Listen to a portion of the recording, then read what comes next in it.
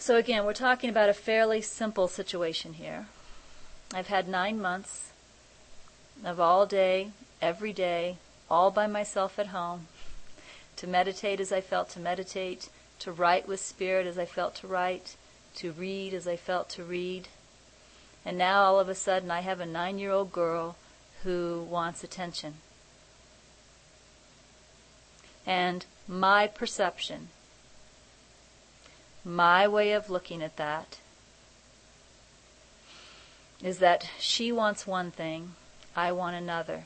We have a conflict of wills. And I am victim of this conflict. I cannot be happy because this conflict exists. And what Holy Spirit is saying, if we look back up to the problem statement, that I am focusing on my thoughts as if the world is real, as if the world is real, as if my thoughts are real.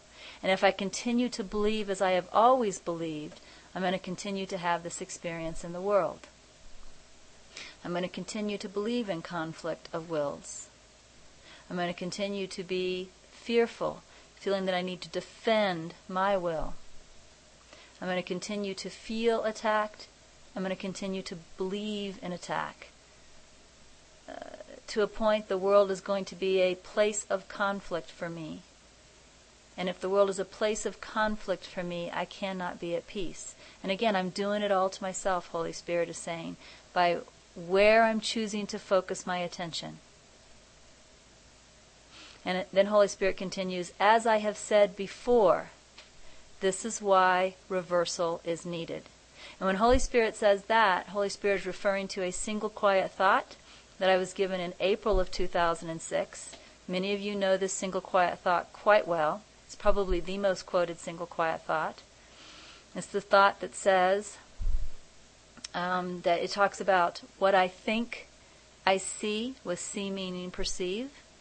What I think, that comes first. What I think I see. What I see I experience. What I experience I think. And then that just continues. What I think I see. What I see I experience. What I experience I think. So if I think there's a conflict of wills and I think I am victim of this conflict, then when Jasmine gets up in the morning and wants whatever it is that she wants, I see, I perceive a conflict of wills. I feel victim to this conflict. What I perceive, I experience. All of these feelings of upset start to rise. I start to get upset with her. I feel like I can't do the things I feel like I want to do. And then I walk away thinking about that some more, this conflict of wills. And the cycle just continues. What I think, I see. What I see, I experience. What I experience, I think. And I'm in this trap. And when Holy Spirit first taught that cycle to me, He said, what you think, you see.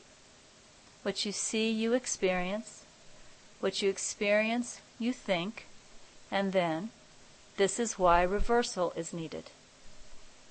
So Holy Spirit is referring back to that single quiet thought, because really this is the problem statement that we're looking at. The problem is continuing to believe as I have always believed. It's continuing that cycle of what I think, I see, what I see, I experience, what I experience, I think. And Holy Spirit is reminding me again, this is why reversal is needed. Because as long as I continue to choose to think in the way that I have always chosen to think, I will continue to have the same experience of conflict of wills. I cannot see differently if I am choosing to think in the way I have always thought. So Holy Spirit continues.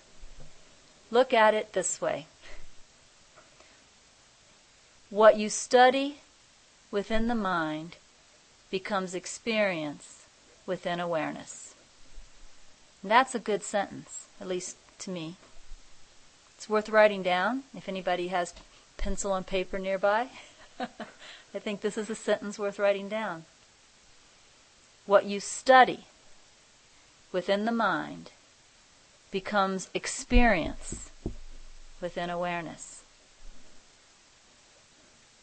What you study within the mind becomes experience within awareness. Now, I may sit down and read A Course in Miracles for 30 minutes in the morning. I may say I study A Course in Miracles.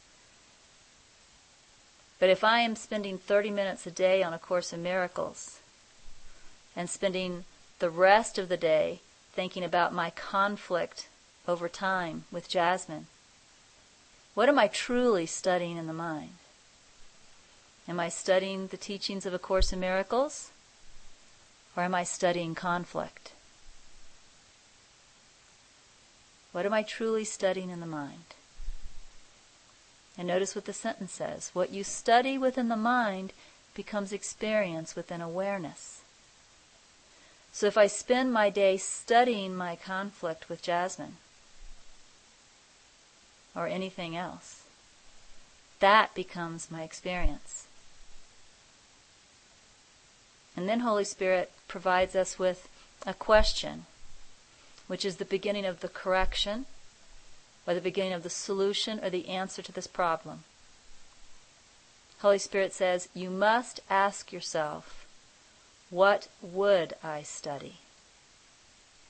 Now this is a question that's very much like asking, what is it that I truly want?